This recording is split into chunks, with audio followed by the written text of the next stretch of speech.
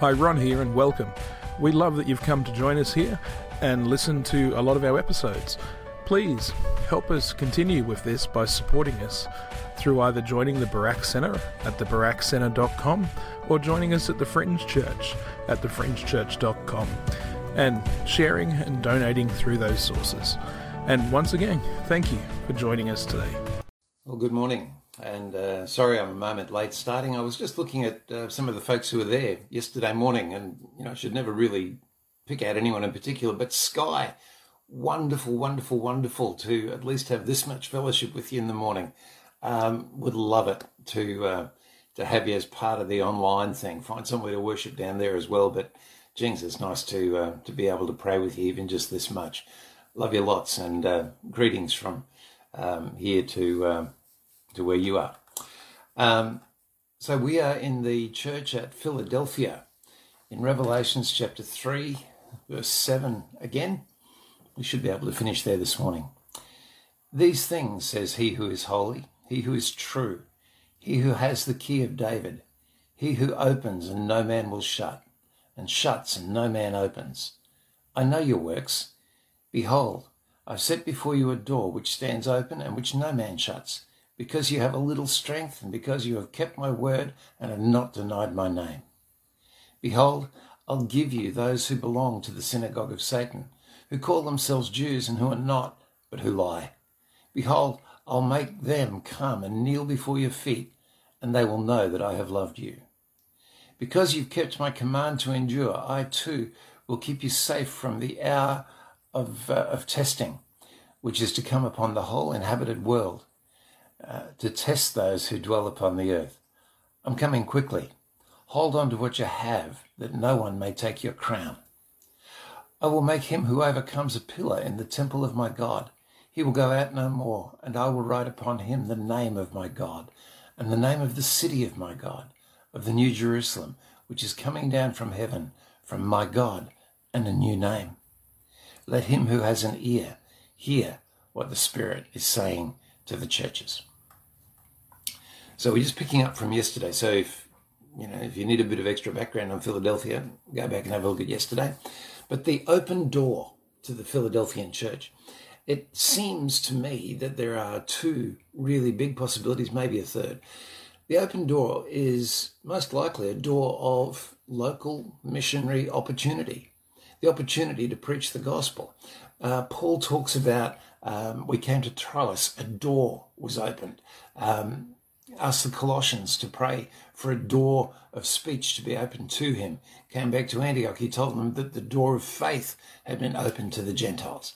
So a door, quite likely, a door for missions, for engagement, to bring the kingdom into their city and their region.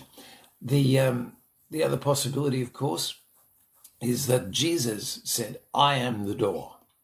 And just the things of Christ himself are open to these people. God is just saying, hey, I'm here and I'm available to you. And the other one that occurs, of course, is that prayer is our open door to God, which is open and no one can shut. That famous thing in the concentration camp, but my thoughts are free. In our minds, in our hearts, in our prayers, we always have access to the throne of God. So the open door, any one of those possibilities are all nice. A door for service, a door for just the presence and blessing of God himself, a door in prayer. If it's the door of service, which would seem probably most likely, I love the way in the kingdom that the reward for good work is more work. And I love the way that as we serve Christ and see what he does, even though it costs us so much, we rejoice in it. Have you noticed that? We're really quite silly. We see the hand of God moving that can almost kill us to get to that point. But when we see it, we are just so happy. And we go, I'm going to do it again, or do it more. And you think, are we stupid? Yes, we are.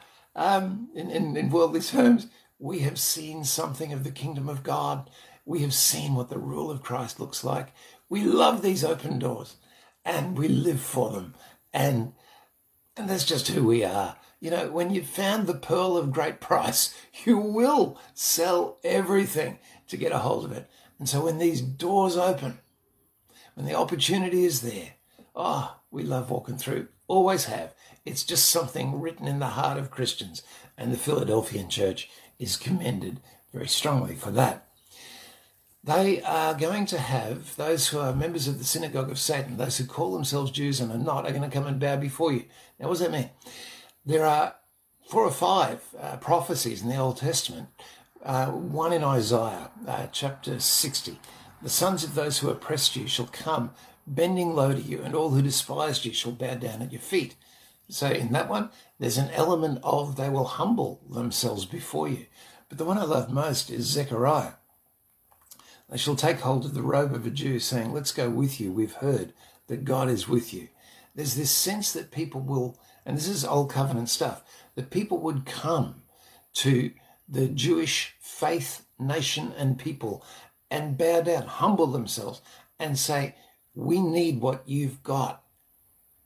Here, there's a thing going on where John is saying to his people, okay, there is now a new covenant with God.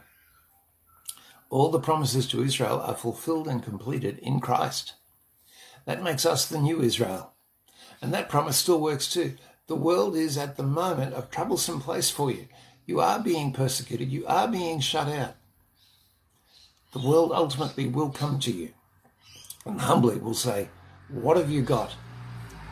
Powerful, powerful promise. And, we see that in very microcosmic terms now, where people come and say, what is it about this place? What is it about you? How do you do that? We see that a little bit.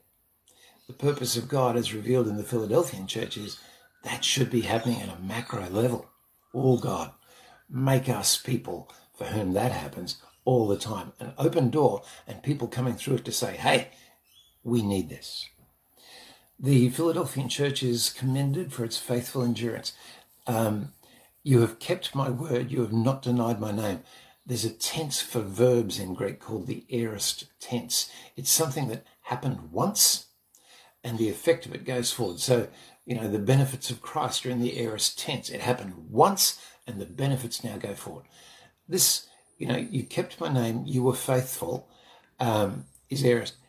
Something bad happened. There was a period of something really shocking, and this church stood firm in it, and the benefit of that now comes forward. So they have faithfully endured some particular period of great trouble. This vision of Christ, this open door, this thing in their heart, this presence of God, carried them through it. They did well, and they are commended. And they are told that the Lord is coming quickly. Now, the New Testament always uses this picture of the coming Lord as carrot and stick, always 2 ways. To those who are under the pump and finding life hard, the coming of the Lord is the day of comfort, redemption, healing, restoration, and promise. To those who are lazy, indolent, there's a big word for you, just slack, goofing off, they're like the foolish bridesmaids out there who aren't tending their wicks, those sort of parables. The coming of the Lord is used as a warning. Do not be caught in that day as one who is not first love passionate for the things of God. This is God we're talking about. This is holiness. This is terrifying. The fact that we are loved by God doesn't take away from the fact this is God. Don't mess with that.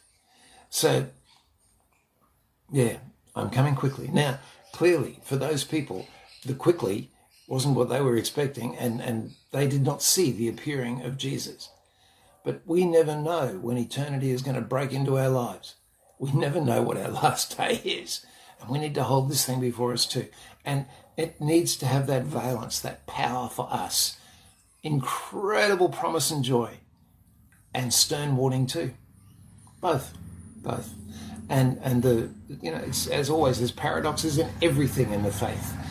2 tracks to run a train on, Warning, promise. Now, I fully believe that in the gospel, as we walk with the Lord, the promise outshines the warning. But the warning is there just to say, hey, don't make a mess of this. The crowns thing is the same. Don't let your crown be taken away. Now, who's going to take the crown? The issue is that God might take a Christian's crown or a church's crown. God might actually withdraw it and give it to someone else. Now, there are so many examples in the Bible of people who had a gift that was taken from them and given to someone else.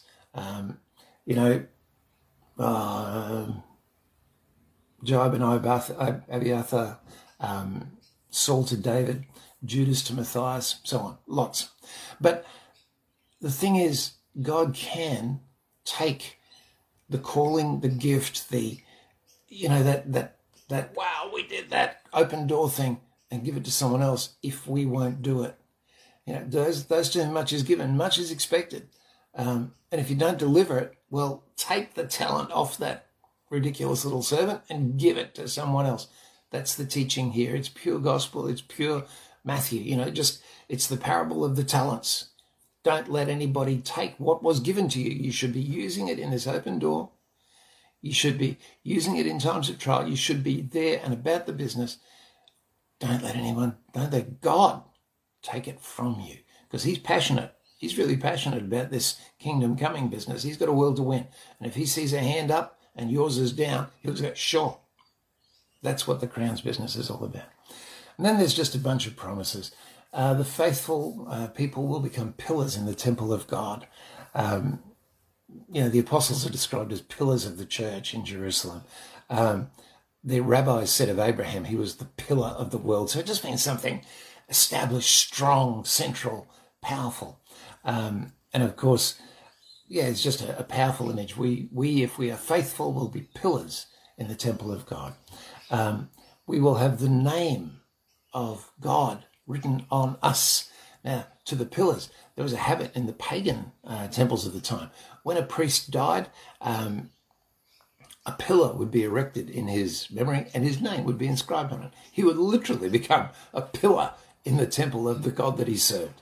So, you will have the name of Jesus written on you, and you will be a pillar in the temple. Remember, you are living stones making up a temple of the presence of God. The name business, where are we? Name business, slaves were branded. They'd have a mark put on them just to say, this guy belongs to Mike Smith. He's the property of. Well, you are the property of Jesus. It possibly means that. And the other thing is, don't forget the Aaronic blessing that finishes. Why do you give this blessing? Because in this way I shall put my name on these people. So God has always been looking for a people to bear his name. And the Philadelphian church is reminded of that. And the last promise is, to the faithful Christian, the name of the New Jerusalem will be written on them. And what does Ezekiel say the name of the city of God is? The Lord is there. Open doors. The Lord is there. Be careful, but I love your work. Press on. This is the word to the church at Philadelphia. Let's come to prayer. Father, we read of a church that has small resources, open doors that are not to the nations, but just local, but who are known because the presence of God is with them. And Lord, we can relate to that church. Lord, at the beginning of the year, obviously we do a lot of planning and we look at the strength of our resources and what we have and what the logistics are and how things could be deployed. And we're looking at, God, it's frighteningly small what we have. So we understand a church with small resources. But Lord, we also understand what it is to be a church with open doors locally. Lord, thank you that we do not have to travel to become evangelists and apostles. Lord, the Philadelphian church had an open door in its own backyard. Lord, thank you that we have the same. So, Lord, in whatever community we find ourselves, Father, wherever we find ourselves, we thank you that around us the door stands open. Open to opportunity for the gospel.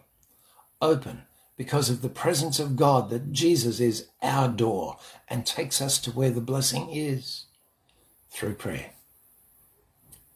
And lastly, Lord, that beautiful thing, they will come.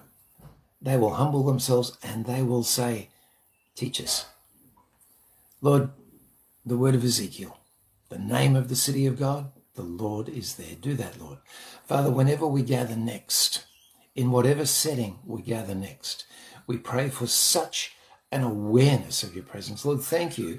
There's nowhere we can go to flee from your presence. Thank you, Lord, that you indwell us. You abide in us. It's not like you turn up. We turn up. You're always there.